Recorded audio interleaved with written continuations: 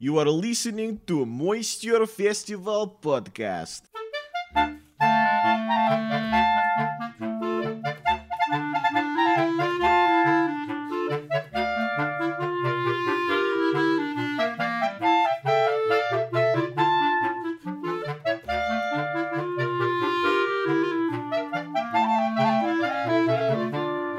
Welcome to the Moisture Festival Podcast. This is really great because today we have Charlie Brown in studio. We recorded this on site at his sprawling compound, Sisyphus Farms, outside of Portland, Oregon. We talked to him about his career in comedy and juggling that spanned over 30 years, how he's incited riots in Morocco with his performing. Yes, and now how he's semi-retired, kicking it on a sprawling compound. It was a great conversation, but first a plug for the Moisture Festival. If you're new to this podcast and you don't know exactly what the Moisture Festival is, it's a 4-week festival that celebrates variety arts in Seattle. It's the largest festival of its kind in the known and unknown world, and features some of the best known and unknown comedians, variety acts working today. Yeah, it happens in the months of March and April. Not only do they have world-class variety acts, the Moisture Festival also has world-class burlesque shows, an entire week full of burlesque shows during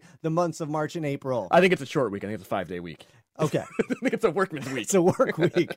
A work week of burlesque shows. That spans over into the weekend.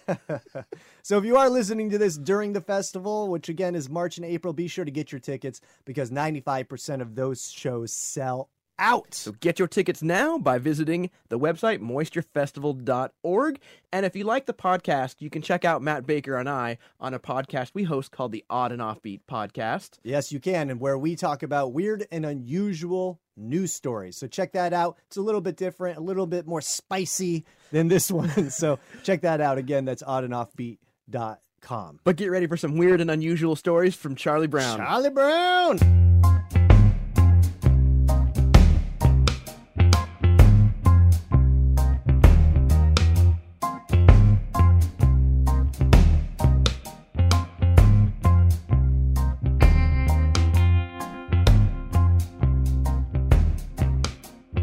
All right, welcome to the Moisture Festival Podcast. We are recording on location today in, I don't even know where we are. We are basically in a city called Damascus. Damascus. Yes. Right outside of Portland. Yes. We share a Gresham zip code. Okay.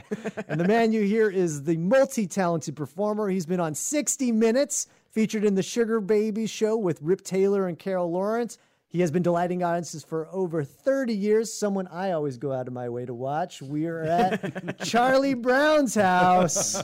Welcome, gentlemen. I'm so glad you came out. No, it was awesome. It was we had a great drive down. It was We got a tour of the whole farm here. We saw the ducks, the blueberries. We saw your studio stage where you practice and do your own shows. Yeah. It's awesome. So let's real quick, what do you do? Typically described as a comedy juggler. That's basically my format and what I've done for a good long while. Yeah, it's been fun and it's been a good way to run around, make people happy, and see the world. Now, do you have a specialty within juggling? My specialties have been cigar box manipulation. Okay, so that's where you have the three. They're not literal cigar boxes. No, they're replicate cigar boxes. Okay. Yes, that is true. So it's like 3 big Jenga blocks. Yes, I mean, exactly. Yeah, they look like cigar boxes. Okay. Essentially, that's how it was created originally, correct? Exactly. Yeah. W.C. Fields pioneered this many moons ago, based off of a concept of Chinese brick stacking. Ah. Yes, so he did that. And was featured doing it in a film called The Good Old Fashioned Way, predominantly where he did 3 and up to 10 stacking cigar boxes. He was considered at the time one of the world's greatest jugglers. So, oh, wow. Yeah, very inspirational guy in that way. I only know 2 people who are famous for cigar boxes, which is W.C. Fields and yourself.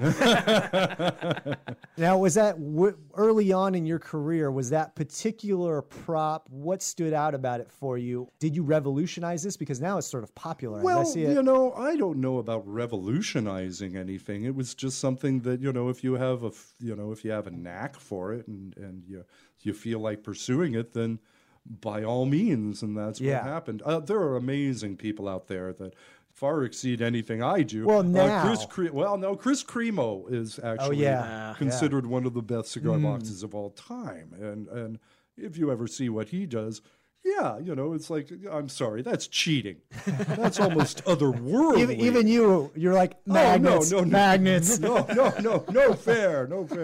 No, amazing people out there, really amazing. Now, let's go in the Wayback Machine. Where are you from originally? Originally, I grew up in the Bay Area, the San Francisco Bay Area. Golden Gate Park was a place that I would frequent on my days off.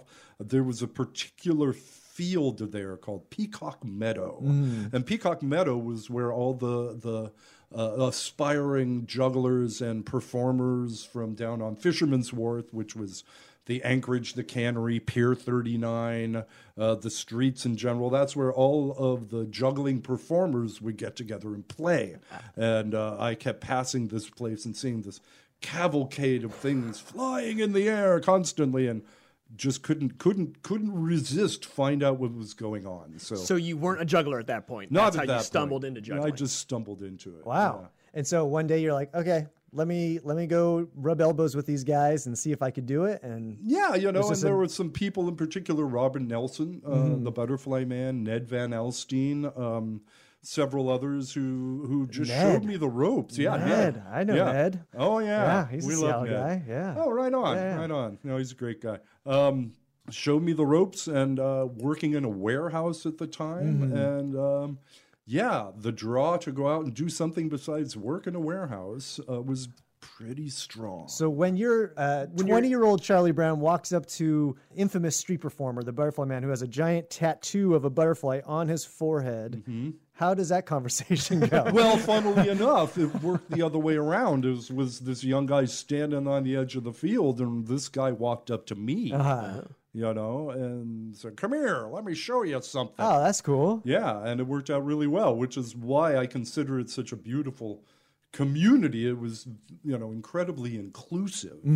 Yeah. I imagine you got to see his show down on the wharf. Oh, which yeah. is Oh, yeah. legendary. You know, Robert and I became very good friends, and you know, I was his roommate for a good while, and he eventually, you know, we all one year went on vacation to Hawaii together, and he eventually moved there. So yeah, I went down and watched his show, and his show was the epitome of something I loved about street performing, which was from nothing came magic. Yeah. And then from magic, it went back to nothing. And Robert was just a connoisseur in the ability to create that magic. Yeah. Yeah. So. Yeah, I love that joke where he has a beret on, and he's like, "You ever gotten so drunk at night and you went out and you made a huge mistake?" And he takes his hat off and he reveals his butterfly tattoo, and he goes, "I should have never bought this hat." I loved when he would say, "These aren't tattoos; they're iron-ons." So you grew up sort of watching that, and when was your first performance? What was that transition? One of my first performances were at the Cable Car Turnaround. Oh yeah, in San Francisco. And I was so bad. At the time, people would get off the literally, you had to do it between the comings and goings of the cable cars. You know, that was the time when the crowd was there and there wasn't a big turnaround. And the cable car was coming, and I said, "Oh, I'm sorry, folks, I'm going to have to stop my show. The cable car is coming." Everyone started applauding. That's the best thing we've heard all day. So, there you go. Yeah, because they're sort of held hostage there, right? Exactly. They're not there. They're not there to actually watch your show. No. You're ambushing them in essence. Well, it's like in New York when the mariachi band gets on the subway car. Oh no, it's just, we lots of no eye contact. Yeah. And so those first shows were rough, and then I would imagine you started developing it and sort of honing the craft as you in. hone your skills, on all levels, things get easier. And then somebody told me something I found very succinct at the time, which was for the first 200 shows, you will feel like an idiot. It's just the way it is. Yeah. That's how it is. And you have to just do that. And lo and behold, that is absolutely true. Yeah, I don't necessarily think that goes away because I'm Yeah. I'm in the thousands and I still No, feel like an idiot all the time. Yeah. Yeah, I agree, but they stopped throwing things at Yeah, me. it's So true. that's a start. Early on, you perform as yourself or as a character?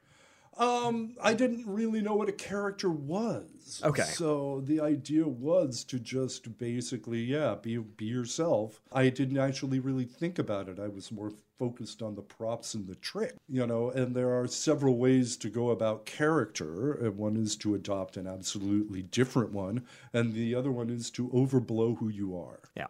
So that's more the direction I say Okay. I went. But you have performed as a character. I have, there are theatrical productions that, when you are in them, you do what you have to do, and that is to be whoever that is that they say. Because at one point you were one of the Karamazov brothers, I right? was one of the Karamazov brothers for several years. And that was a character?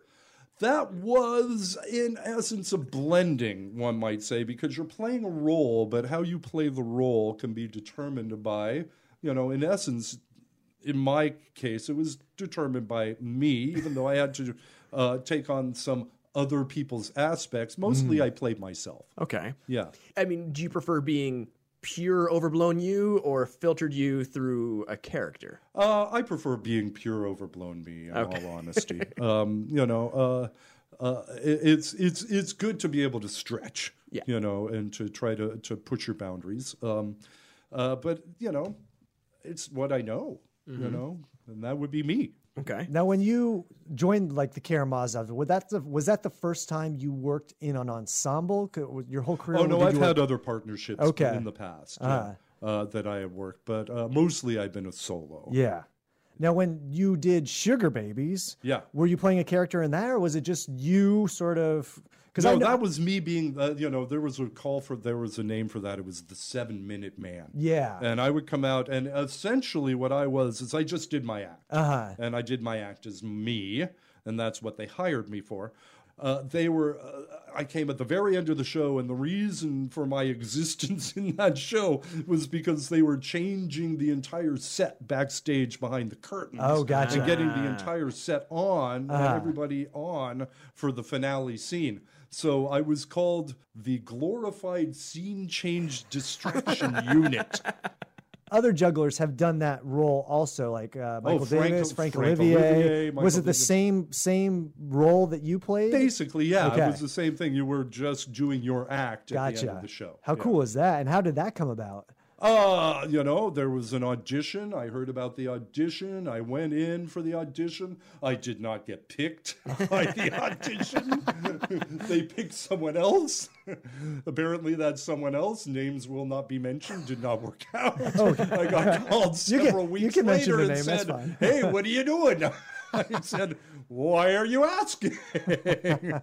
And and there it went from there. How was that? Was it a good It experience? was a fantastic experience. I met, the thing that was really amazing, besides being with an amazing cast, in a nationally renowned big stage Totally. show, and all the glittering fun and lights that come with that. And you get to stay in one place. You get to stay in one place. Yeah. Oh yeah, you No one- nailed it. You get yeah. to stay in one place, and because of the people in the cast, particularly Rip Taylor and Carol Lawrence, tons of their friends were coming through, bet, yeah. like Anne Margaret, John Candy, Sammy Davis Jr. Oh, that's cool. That's a good one. So Yeah. you get to meet these amazing people who made what you're doing actually happen. Yeah. They're the pioneers, the forefront. Yeah. And you get to meet these people, and it was fantastic. Now, do you get a little nervous when you look out and you see Sammy Davis Jr. in the Well, audience? you can't. He's way in the back. And you're like, I'm on the left side of the stage. That's the side he can't Yeah, see. that's the bad eye. But also, you get to perform, every night for 1,200 people. Yeah. Which was something that really, if you're going to, cut your teeth, is a good way to Yeah. do it. Yeah. As a traveling performer, which we all three are, like finding somewhere that you can perform every night and sleep in your own bed or have your family come and stay with you is it's the best thing ever. I mean, after eating in every Waffle Hut in the nation, you guys, you've done it. It's true. It's really true.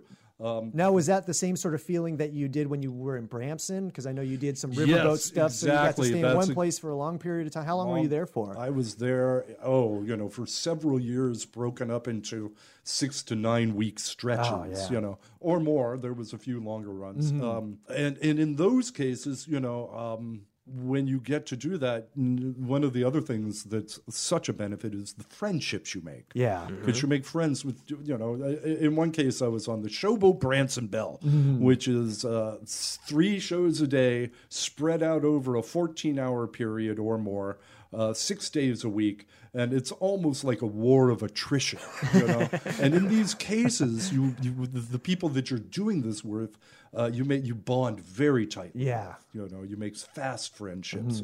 And to this day, and that was over 20 years ago, and I still have friends. That's from amazing. That time. Yeah. Oh, it's amazing. It's wonderful. I would imagine Bramson back then was like a weird portrait of America. Oh, it's changed. From someone who comes from San Francisco, going to Bramson. Where the hell am I? Yeah, it was an eye opener.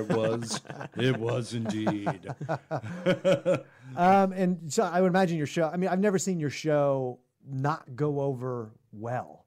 Right? Is there ever an audience? Because you always crush every time I see you. It's amazing to watch. Oh no, I Branson, you know what? They didn't love me there. There were situations where it's like... There's like not enough wah. Or something, and I mean, there's... The Charlie Brown reference? Yes, it was. Okay. I mean, there was instances it was fine in certain venues and others it wasn't. Yeah, of course. And it's like anywhere. It's like anywhere, But thank you, I appreciate it. No, I do. I mean, I love watching you. I mean, I've been watching you almost my whole professional career. 20 years. And one of my favorite things you do a bunch of different stuff. One of my favorite things that you do is actually 2, is your crowd build, where you sit in a chair and you tell the audience, "Hey, I'm just going to sit here and we're going to wait. I'm going to read this newspaper. And every time I flip the page, I want you to applaud. And then when I flip another page, applaud louder." And so people essentially hear this cheering out, on the pathway wherever you are. And they walk in and just see a dude reading a newspaper, and they're like, "What the hell is going on?" But that's the beauty of it. It's genius, right? Well, thank you. I appreciate that. Yeah, so what is it called? Minimum output, maximum return. Yeah.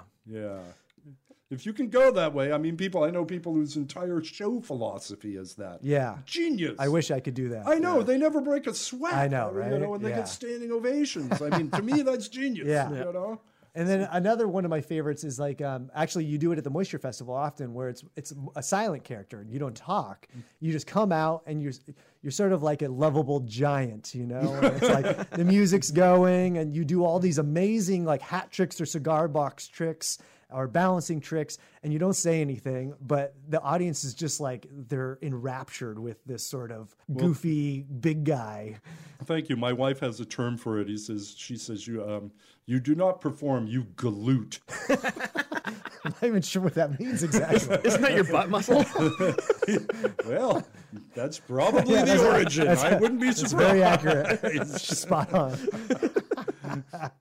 And so what brought you to Portland? I mean, you've been here for almost 25 years now? Going on that. It's just had been on the road for a very long time. My wife and I looked at each other after being together for 12 years and figured out we had been apart from each other for more than half of that. Yeah. And that, settling down permanently somewhere with our own homestead and our own, way to gather it back in. Right. Was was what needed to And happen. raising a kid too. Yeah. Yeah, Yeah. you know, and so Got to be around for that. yeah, that really helps. Yeah, absolutely. Well, and you said your own homestead. I mean, you have quite the homestead here too. You said 5 acres of property. Almost 5, yeah. Yeah, we got ducks. He's got marimbas. He's got a horse that you can ride for 10 cents right here. Yeah. A mechanical horse. You can help him weed the lawn. And you have workshops here. You like Avner the Eccentric came and did a workshop here. They got 3 tents in the back. Yeah, I mean 17 so trailers. You're really building up something here where it's about community, where performers can come and do workshops, people can come and eat and do potlucks, and people come together and Well, thank you. Yeah, that's a lot of it, but there's another aspect, and the aspect comes from a personal place, from being in, essentially like a shark and constantly having to move to make a living, as you guys well know, is a place that other performers doing the same thing for a time could come and do a workshop, do a show, do whatever, in a place where you didn't have to go to the Waffle Hut, in a place you could have a home-cooked meal, in a place you could put your feet in the creek, in a place you could just kind of regather, restore, rest up, charge your batteries, make a little dosh, and then go back out on the road doing what you did, hopefully a little stronger. I mean, honestly, like when we walked, both Louis and I, when we walked in, we're like, oh, this is, I would love to have something like this. It's amazing what you've built. Now, you forget how much work you got to do. Well, I know, But now, I wanted to hit you up about some stories that you mentioned on your site, which is something about an unexpected kung fu battle. Is there something that... Oh, I forgot about that. I was street performing in Victoria a long time ago on the Causeway, which I consider one of the most beautiful street performing places on earth. Right? It's amazing. That's right there on the waterfront, right across from the Empress. Yeah. Down, in the harbor. And I used to like to go perform there, at the festival time. The Fringe would come through there, and it was a great time. And I was just doing a show, and this really drunk tourist, from Japan comes out of the audience and really tries, in the middle of the show, tries to stop to get a picture of me, right? With me from his other drunk friend in the audience. And I had no idea what he was trying to do, right? Because he's trying to put his arm around me, and but he's not stable. And so it all of a sudden just kind of, morphed into a kung fu battle on stage. And his friend put the camera down and joined the fight. So it was 2-on-1. So it was 2-on-1, but it was all in slow motion. And Tai Chi battle. It was basically a Tai Chi. It was like something out of the Karate Kid on drugs. It was really You funny. beat him with energy. Yes. Is that... But at the end, they caught on that it was, not a true fight. So we ended up basically just laughing so hard we ended up rolling on the ground, hugging each other, and then they got their picture and went on their way. And people are like, do they do this every show? They were in hysterics. They thought it was just the funniest thing. People came by your next show and like, I'm not putting $1 in your hat because you did not have kung fu. I know. But we saw you last week. Where's your buddy? Exactly. Where are your partners? The drunk kung fu guy. Where are your shills? So that was fun. That's amazing. Now, what about the thing with the tutu and the chainsaw? Oh, that's... Is that on there too? Oh my God, there's a bunch of them. Oh man. Okay. My old partner Henrik and I would do a dance called the Dance of the Prunes, which we did in tutus. Okay. That was all comic, obviously. Why is it called the Dance of the Prunes? Because the piece is actually, I believe, called the Dance of the Prunes. It's the actual name. And so why change it if it's working? And it includes things like, chest bounces and fake heart attacks and flying like Superman and shoulder stands, which is really funny if you're on tutus on stage in front of 5,000 people and you're also naked, which is fun. At the end of the piece, he comes up and we touch cheeks in a fake kiss, and he strokes my cheek and in consternation and runs and grabs a chair and sits me down and then runs off stage and comes back with a can of shaving cream and empties half of the can onto my face, and then he goes off stage, and all you hear is the sound of a charge-started chainsaw, right? And he comes on, and he shaves me with the chainsaw. Wow. That's amazing. It's funny. Yeah. Would you recommend that as a method of shaving? No, I would not to anyone at It's a all. good clean Ever would I recommend that. That's a lot of trust. Yeah. That's It a is lot of trust. trust. All right, I got another one here. Those riots in Morocco. Oh no! That was a very, very, very long time ago when we had gone to the European Juggling Festival convention in the south of Spain, just above Gibraltar. Oh, yeah. There's a castle called Castellar de la Frontera, which was the most beautiful place in the world and the worst place for a festival. There was not 6 feet of flat ground, right? It's an ancient castle, right? So it's all cobblestone. The jugglers It's- drop something, it it's rolls all just- the way down the hill. Oh, you know. Everyone's rolling their ankle. Yeah. Oh, it was just, but it was great. It was a great festival. And after that, a handful of us went to Morocco. We went across the Straits of Gibraltar, Yeah. and we went and toured around Morocco. And several of them were some young ladies who thought that it was fine to walk around a Muslim country in torn fishnet stockings and glittery skirts and tank tops and things. Not, you know. So we would always have very large crowds around us wherever we went, and it got to be somewhat cumbersome. So one evening, my friends wanted to go someplace with this other person they had met, and I said, "All right, we've been eating at this one cafe, and and there's an evening time there, and I'll do a show and distract everyone, and you guys go off, okay, with this guy." Is there a cable car around? Yes. And so I did a show, right? And I started with my hat, and it's outdoors, I mean just on the veranda there, and I put down my hat. And I go on to do some other props because we all had props with us, from the festival. And at one point, I noticed this guy has picked up my hat and he's walked around and he's passing my hat. Oh, wow. Yeah. And it's like, and I stop and I go, "Oh, no, that's not what I'm doing this for." And I bring it back and put my hat back down, do a few more tricks. And then this other guy comes up and he's really drunk, which is not what happens in this culture normally. And he comes up to me and he's right in my face and he's like, "What are you doing this for? You're doing this for the money? You're taking money from these people?" I'm going, no, I'm not. And this other guy comes up out of the crowd and he grabs this guy and he goes, "You do not talk to him that way. He is doing good things for us. He's being a good person to us. You do not do this," right? And the other guy's arguing back. A third guy comes up and he grabs me by the shoulders and he looks in my eyes and he says, You have done a good thing. Wherever you go in my country, you will be welcome. You will be taken in. And I look over my shoulder, and these two guys, the other ones, are beating the snot out of each other, right? They're just totally going at it. And the guy grabs me again, and he goes, "Wherever you go, you will be accepted. You will be taken in. You will be loved in my country." And I look behind me again. The bar is split up into two sides, and they're all going at it. They're just like, things are flying. People are swinging. The owner of the cafe comes out, pushes the other guy away, grabs me by the shoulders, speaks fluent French to me, which I don't understand a word of, right? But he says essentially, as he's guiding me away and we're ducking things, right? He's going, "Well, thanks for the show.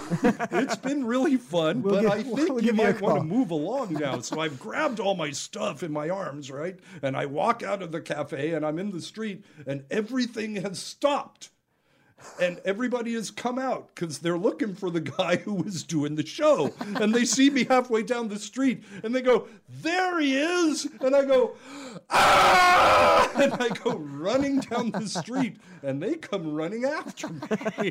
So I turn a right, I turn a left, I turn 2 rights and 3 more lefts, and I go into my hotel and I climb to the I'm up in my room, peeking out between the blinds, right? And there are people like looking around the streets going, no, we wanted to see the show. We wanted to see more. Yeah. So that was the end of the first one. There was a second one. There was a second one. How divisive you are in Morocco. Who Sorry, knew? Now when you come into Morocco, they'll say, do you have any fruits, vegetables, or is your name Charlie Brown? Which you're not allowed. You're not allowed. You're like, I was just trying to distract you from the ladies who weren't respecting your culture. Yes, that's pretty That's all much I it. was trying to do. I wasn't doing anything wrong, was I? Wow. So you survived? I survived. Wow. Do you think that is the most extreme response to your show that you've ever Oh, had? no, it Okay. wasn't. There's worse. There's worse. Like fights or like outside of that, like violence towards We you? were in Marrakesh. Oh. And we were all doing a show at that one in the market, the souk of Marrakesh, yeah, the big yeah. marketplace, right? But Fantastic Marrakesh performer. is like a little bit more Western, right? Like it has a little bit of Yeah, a has a little. little more exposure to Yeah, but the market's insane. Yeah, you know, yeah. It was crazy.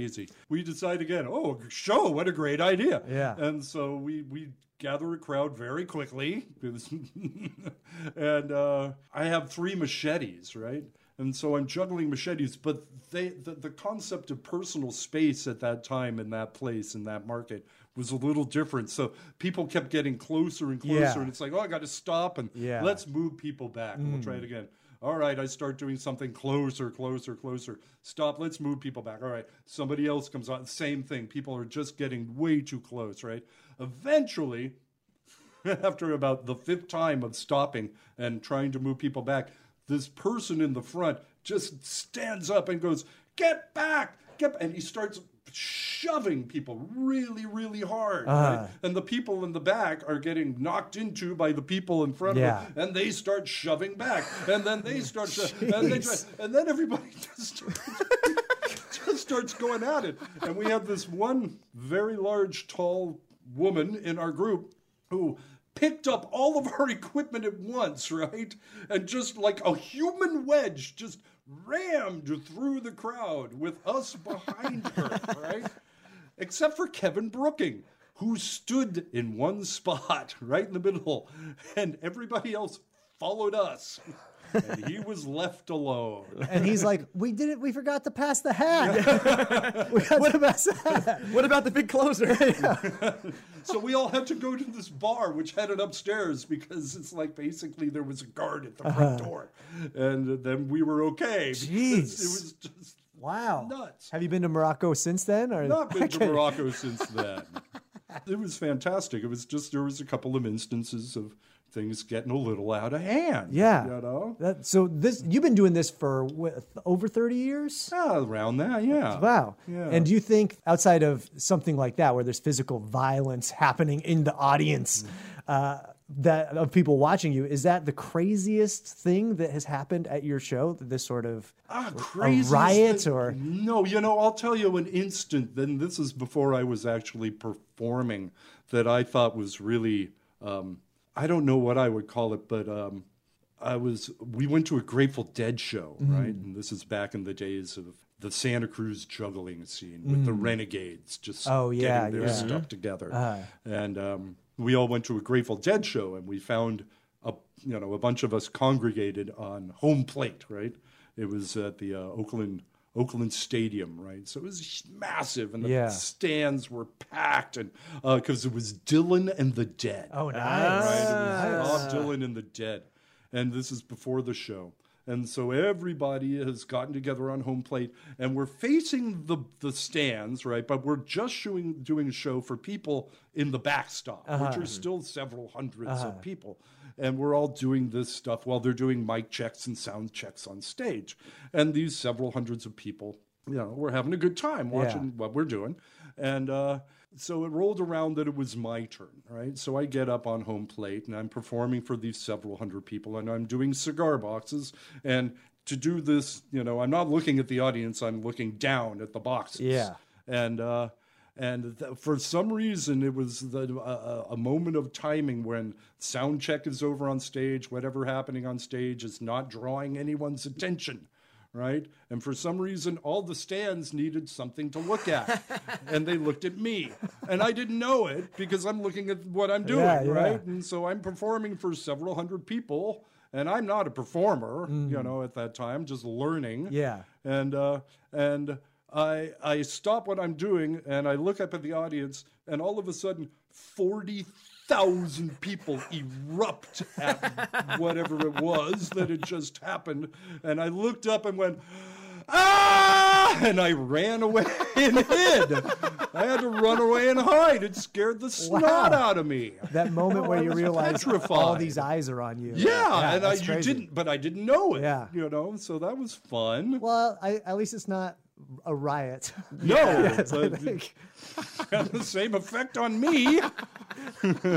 So, All right. Well, we want to thank you for letting us in your home to interview you, man. We really appreciate it. Yeah. Where can people find you if they want to find out more information on Charlie Brown? Besides the nowadays compound you here. probably have to either sign up, become a friend of Sisyphus Farms on Facebook, or look me up on Facebook. I mean, basically, I'm a happy, semi-retired guy out on the edge of a beautiful city with wonderful friends, raising a lovely family, inviting community into my part of the world here to do what you do, and just love to see more of you. Absolutely. Awesome. Now, how many Moisture Festivals have you been at? Man, All of them? no, I have not been at all of them. I have missed a handful of them, Okay. a handful of them.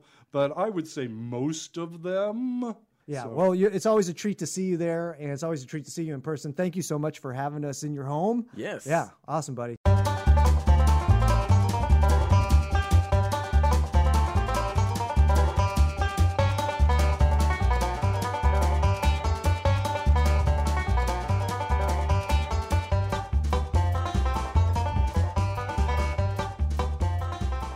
Hey, folks, want to thank you so much for listening to today's podcast. Real quick, the Moisture Festival is dedicated to keeping the ticket prices to shows affordable, and they do that by relying on individual donations. You can donate financially or volunteer. To get more information, go to themoisturefestival.org and click on the contribute button. You'll get all the deets there. Absolutely. And if you want to just follow the Moisture Festival, you can do that on Facebook, Instagram, YouTube, or you can just go loiter outside of the Palladium at Hales Ales.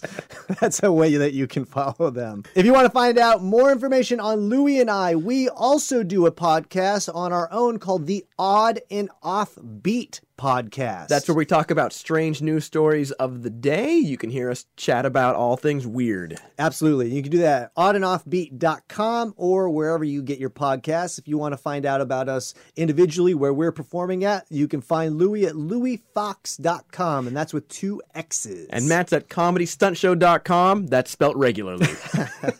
So we would like to thank you so much for listening, so much for your time, and we hope to see you at the Moisture Festival soon. Be well. Thank you for listening to Moisture Festival podcast and stay moist.